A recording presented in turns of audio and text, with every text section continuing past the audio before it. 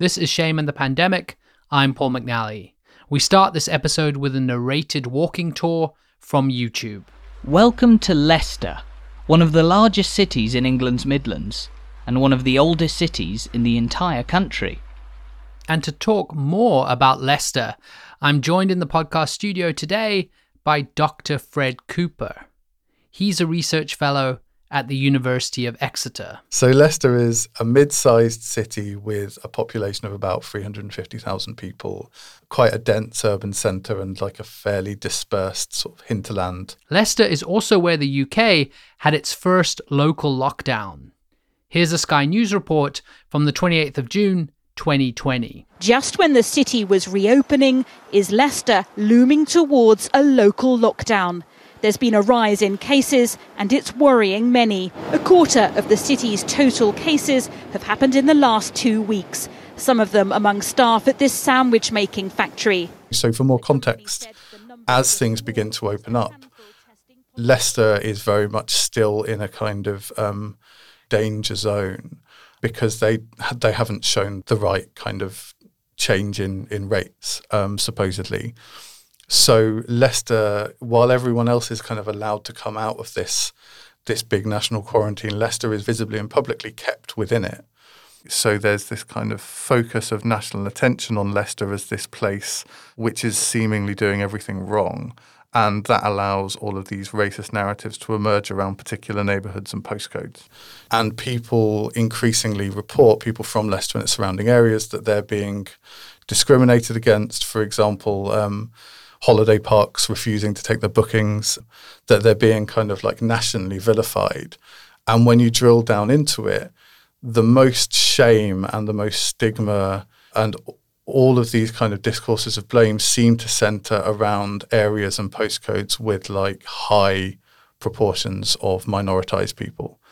So what it does is feeds into that narrative that actually it's a certain type of person to blame for the plight of both themselves and implicitly for white people too. These broader systems of shaming and blaming were often authorised by high-profile politicians. So, for example, Matt Hancock's announcement of a last-minute escalation of quarantine measures on the eve of Eid, the Muslim religious festival, has kind of been widely interpreted as implying that Muslim communities in particular have not been able to abide by social distancing guidelines. So Hancock doesn't really exactly say this, but quite a few of his defenders do say this outright. For example, the Conservative MP for Calder Valley, Craig Whitaker, goes on the radio and says that it is the BAME communities that are not taking this, with this being the COVID-19 pandemic, seriously enough. So you can already see how in the rhetoric of politicians, shame is being deflected from the actions of the state and onto specific communities. We now hear from Nikita Simpson. She's a lecturer in anthropology at SOAS, and she'll be telling us about how she worked with the Leicester local authorities. Really trying to understand how to engage different ethnic groups who often were in exposing jobs or lived in overcrowded housing conditions, which meant that transmission was more prevalent in these communities. And what Nikita found was these regional lockdowns bred a stigmatization of the whole place as a source of the virus. People felt they were being left behind, and the whole country was moving on without them. But these high COVID numbers weren't unique to that summer. The transmission rates, the rates of COVID-19 cases have really stayed high in Leicester for the following 18 months. And that's really striking. And, you know, our kind of contribution has been to try and investigate why, and from a kind of social or relational perspective, and what the legacies of those different forms of high transmission, high mortality, long-term chronic conditions of lockdown have done in this place.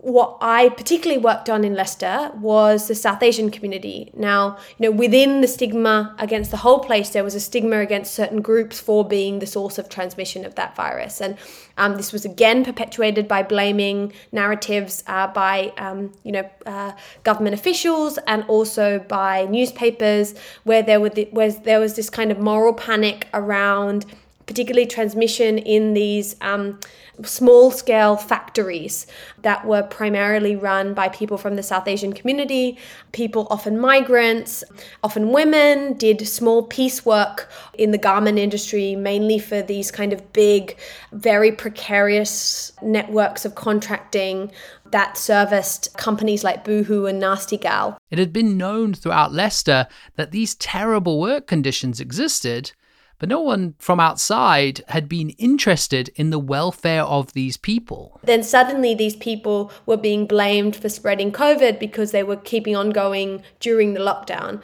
And so we tracked the kind of way in which that blame narrative circulated across different communities and caused a kind of wave of stigma against the whole South Asian community, whether they lived in those places or not, or whether they associated with the garment industry or not.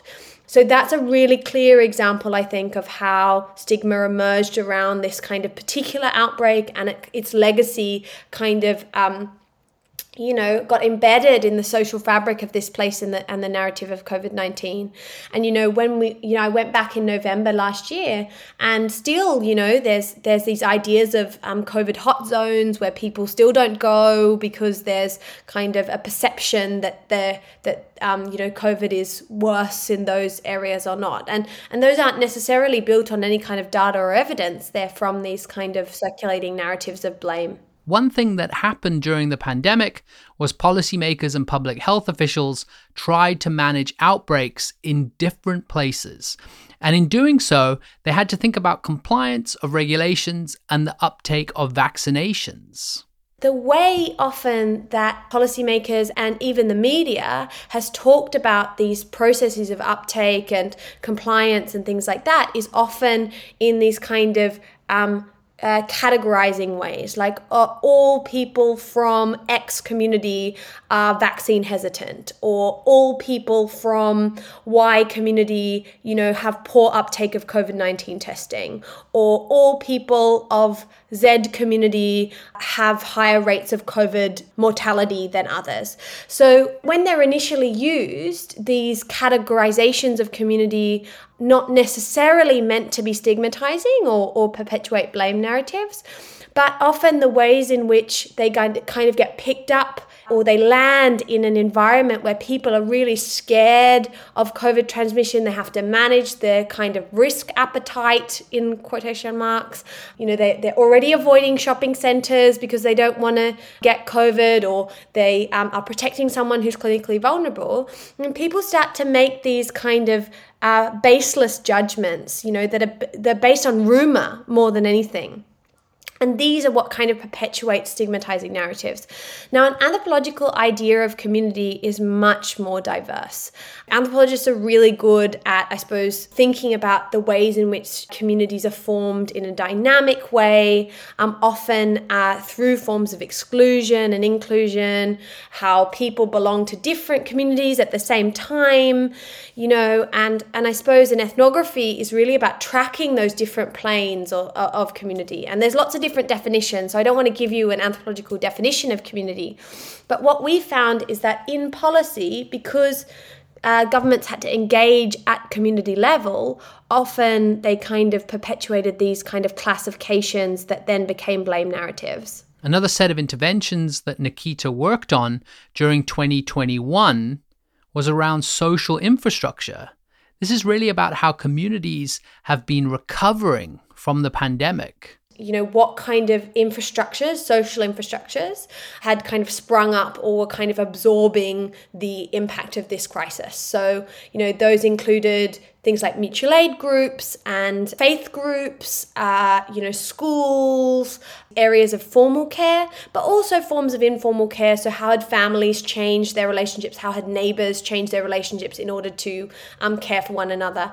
And our big question was how do we invest in and support these social infrastructures so that we're able to heal from this pandemic? When Nikita asked residents of Leicester about these narratives, they cited a long history of exclusion and geopolitical conflict. One thing that I think anthropologists can show is when people interact today, they hold, generations of history in those interactions. So understanding why people do what they do is often not necessarily related to, what's going on right now. It's also related to kind of histories of trauma or histories of conflict and things like that. And kind of people wanted to talk about those things when I asked them about COVID. I think it's very important to call out those forms of xenophobia and racism because it really wasn't a big part of the mainstream narrative around COVID-19. And I think that has been a problem. What Nikita has tracked with Professor Laura Baer is the way that certain behaviors have stigmatizing effects. What I've tracked as a researcher, Professor Laura Baer, who's led our kind of engagement with policy, has tracked is the ways in which certain behaviors have stigmatizing effects. And sometimes those effects aren't necessarily, intentional, but in this context of radical uncertainty where people aren't sure what to do, sometimes the behaviors they have do have stigmatizing effects. And often those are perpetuated by, people in positions of authority who perpetuate, these kinds of blame narratives. But I think particularly one of the reasons why people have to make decisions like that is because the rules that are made by authorities don't really match with the kind of complexity of everyday life, Suddenly people have to make all their own decisions about what is safe and what isn't safe. And I think that creates a great deal of anxiety. It's kind of pushing back the responsibility for care onto people and networks themselves.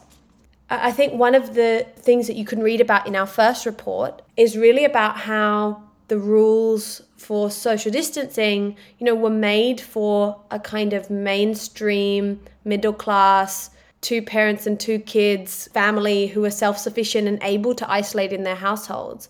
I mean, the reality was that most people don't live in those situations, Some people lived in overcrowded situations, some people were extremely isolated. So the regulations didn't account for the complex networks of care that sustain social life and the way we kind of help each other to get by. So what we tracked is the way in which people turned inwards to help each other, and they had to kind of innovate or work around the rules in order to kind of live, and survive, particularly if they were caring for dependents or people who were clinically vulnerable. So we're talking about these different facets of racism alongside one another because I think of them as really closely interconnected. So what these sharp eruptions of violence and abuse do is they feed into this much kind of longer problem of health inequalities that is precisely the reason why people from ethnic minorities are dying in greater numbers from COVID-19. So the experience of racism, whether that's like a personal attack or whether it's the kind of anxiety that comes from being part of a group which is suddenly subject to different instances of violence, for example, is a really crucial part of the vast stresses and strains and the processes of structural shaming that minoritized populations have to endure. And this has like a really meaningful physical and mental toll on people.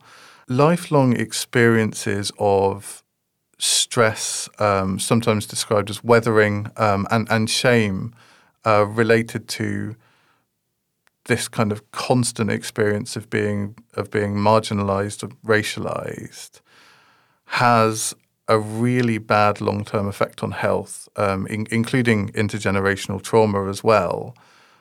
You end up with a situation in which people's ability to withstand diseases like COVID is seriously compromised, and you can't extricate specific instances of violence from that because they're always going to be part of that picture.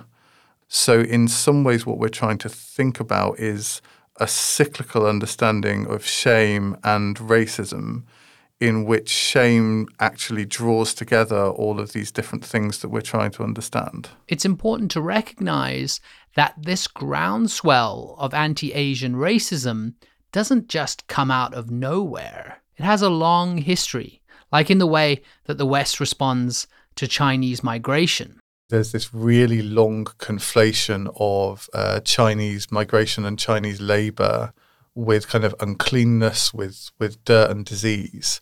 This comes out of lots of kind of colonial anxieties about moving and mixing different races in the late 18th and early 19th centuries. And this gathers around the idea of Chinese people as vectors for disease, whether it is cholera or in some cases, leprosy. So this is an idea that is really kind of bandied about by different politicians and different groups of people who have a kind of a stake in demonizing Chinese people. And it's actually really interestingly adjacent to anti-Semitism in terms of thinking about kind of polluted blood and Asiatic peoples. And so there's this kind of long history of that too. Even before COVID-19 was being reported in great numbers in the UK, we see this global trend of direct instances of physical confrontation and violence against people that are perceived to be from China. In the UK, this takes the form of a series of high-profile and well-reported assaults on people, usually kind of accompanied with racist language and violence, and this massive uptick in rates of reported hate crimes among people from Asian backgrounds. You can see some identical anxieties in the figure of Fu Manchu, the well-known racist caricature who was a scientist and criminal and the antagonist of Sax Rohmer's novels in the early 20th century. Manchu is kind of always there as this sinister force trying to undermine Western democracy, and quite often he uses plague or the threat of plague to do so. In one instance, he's seen threatening the main character with leprosy. And he kind of professes his mastery of all of these different kind of germs and bacilli. So it really keys into some of those similar anxieties about coronavirus as emerging kind of simultaneously through a lack of hygiene and dirt that is this kind of, racist trope around Chinese people, but also the idea that it might have been engineered in a kind of a Wuhan lab in order to subjugate the West. You can see how these anxieties are fed by this much longer history of thinking about Chinese migration in terms of the spread of disease that really have been there for quite a long time. There were also ways that people were combating this anti-Asian sentiment in the early days of the pandemic.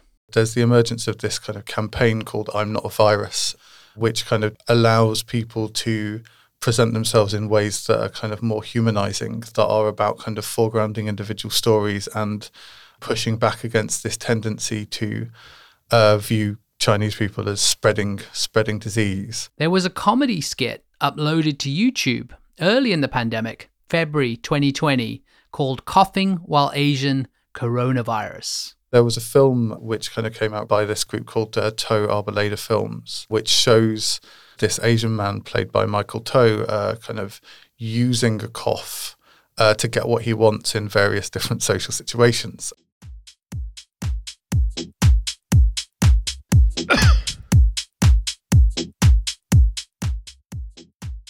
It opens with him having a kind of a short, dry cough in a gym, and a woman next to him kind of has this very, very exaggerated response and kind of looks at him and sort of like looks scared and disappears. And Toe then kind of smells his armpit to make sure that he hasn't kind of driven her away with his body odor. But then it kind of, it dawns on him that she has been afraid of him as a vector for the virus potentially. And you then kind of see him starting to use his cough to reduce queues in coffee shops or to alarm co-workers in lifts and things like that.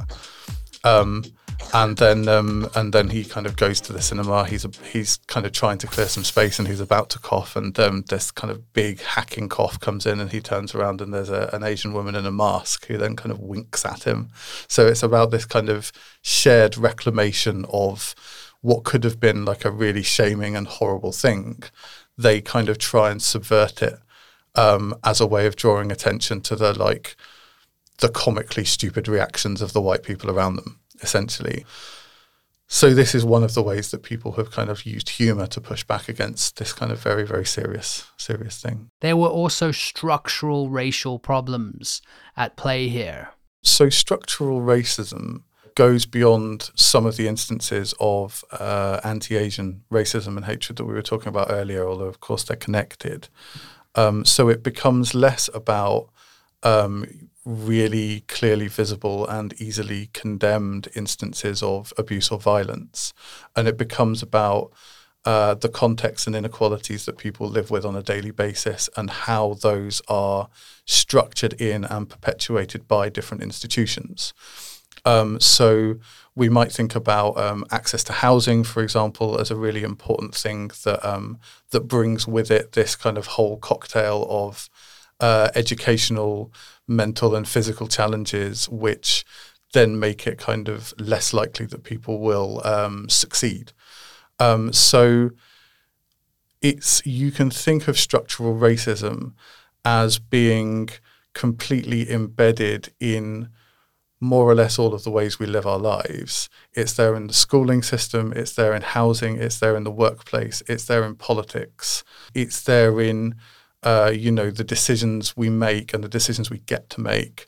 It structures every single aspect of life, and as such, it's a vast determinant of health inequalities.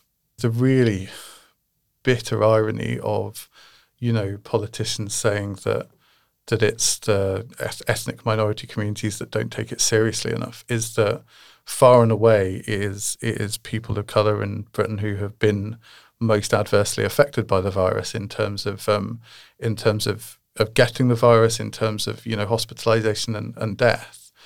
So this really came out very early on, particularly in statistics around the death of healthcare workers, which were really, really skewed by race. And so it then kind of raises all of these questions about once it becomes clear that, contrary to some people's fairly silly pronouncements that the virus doesn't discriminate, that actually it does discriminate very, very clearly, and it discriminates along racial lines. And so it raises these questions about exactly why, and it kind of comes up with some incredibly uncomfortable and very, very well-evidenced answers, which are all to do with the toll that structural racism takes on the bodies of ethnic minorities in this country, which makes particular kind of health conditions much more likely, which kind of leave people open to much more severe consequences of the virus. And so really this is about how the kind of daily structural grind of living in a racist country compromises people's ability to survive the virus. This was all quite well publicized, but there was no inclination to grapple with why, because this would involve the admission that we are in a profoundly racist country, and the minorities are living with it every day, and it is being inscribed on their bodies and minds and health. In this kind of shortfall between really publicly available evidence that ethnic minorities are more susceptible to the virus, but without any real attention to why, because the answers are too damning and unpalatable, particularly for the politicians and so on who've presided over it.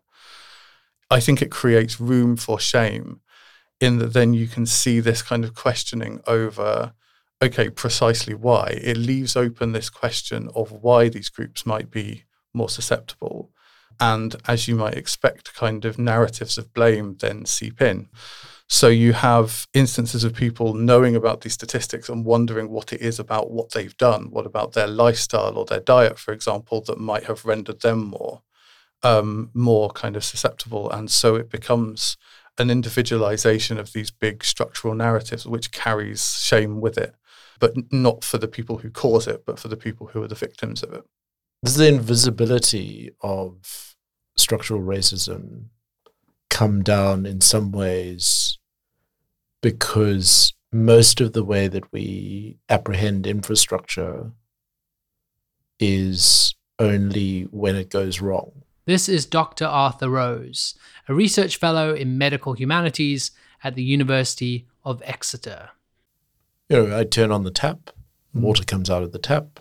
I don't think about where that water comes from until I turn on the tap and no water comes out. We tend not to think of our infrastructures until they go wrong. And in some ways, when infrastructure has been built in such a way that it perpetuates a certain advantaging one group and disadvantaging another, it's very difficult for the advantaged group to see that advantage because they just see it much like water coming out of a tap. I think it involves actually, again, a potentially shaming admission that a lot of the good things in your life might not be because of your hard work, dedication and industry, but because you're white, which is really hard to to think about and may itself undermine your self-identity as someone who is successful and doing well because of you rather than because of deeply ingrained structural inequalities. So this is not a bug, it's a feature of how we structure these things. This is in a lot of ways the intended consequences of how these things work. So it's not an aberration, it's baked into the way we build the world that we live in. It's profoundly racially structured. There is also the element of physical violence to consider. Whether directly experienced or not, racist violence and abuse contributes to a psychological and physiological burden of the pandemic in ways that feed directly into structural racism and health inequalities. So you can think of racism as impacting health in a vast amount of ways. But one of those is the likely exposure to serious stress and instances of feelings of shame connected to experiences of both racism and of structural racism throughout life. So you can make a case for thinking about the racist violence that people received as being intimately connected to structural racism, but also perpetuating it, because it feeds into a bodily story, if you like, where people of colour are subject to so much more stress, shame and strain that they become more likely to be, for example, susceptible to a disease like COVID. Shame is a really important part of this cyclical process in which racism is perpetuated on both a structural and an individual level. It really ties those experiences together because in experiencing shame, for example, through abuse in the street, that's part of the process which makes people potentially more susceptible to COVID, which then itself becomes resituated as a source of shame later down the line. And lastly, we are going to consider how all this plays into the Black Lives Matter movement. And these were given fresh urgency by the murder of George Floyd on the 25th of May. And there were worldwide protests, including all over Britain. And it's a really interesting snapshot of how we as a country deal with complaint about racism and racist violence and structural racism all rolled into one, because you see people taking to the streets to protest something that is literally killing people, and everybody in terms of the government, a vast majority of the supposedly scandalized liberal commentariat talking about how this is going to spread the virus. And what it does is it reconfigures an act of protest as an act of potential disease transmission in ways that key into all of the things we've spoken about in terms of people of colour spreading disease to white people, essentially, and being culpable for that. So there's a moment where health inequalities and structural racism are meaning that racialized people are more likely to die from the virus. People are going out on the streets to protest structural racism and the direct consequences of that in terms of racist violence. And at the same time, being told then that they are complicit in the spread of the virus, from which they are dying in higher proportion than white people. So what you have is this kind of an attempt in some ways to shame the racism in Western society being taken deliberately and cynically misunderstood and repackaged as, oh, look, they're spreading the virus, they're irresponsible, maybe there's a time to protest, but this isn't it. Whereas actually, when you think about those health inequalities and what they're doing, there is no time to spare.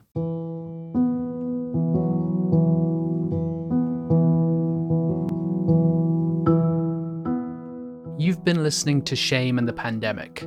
I'd like to give a huge thanks to the UK's Arts and Humanities Research Council, the Wellcome Trust, the Wellcome Centre for Cultures and Environments of Health, the University of Exeter, Alice Waterson, the Drama Department's podcast studio, and all our contributors. This podcast has been produced by Volume. I'm Paul McNally. See you next time.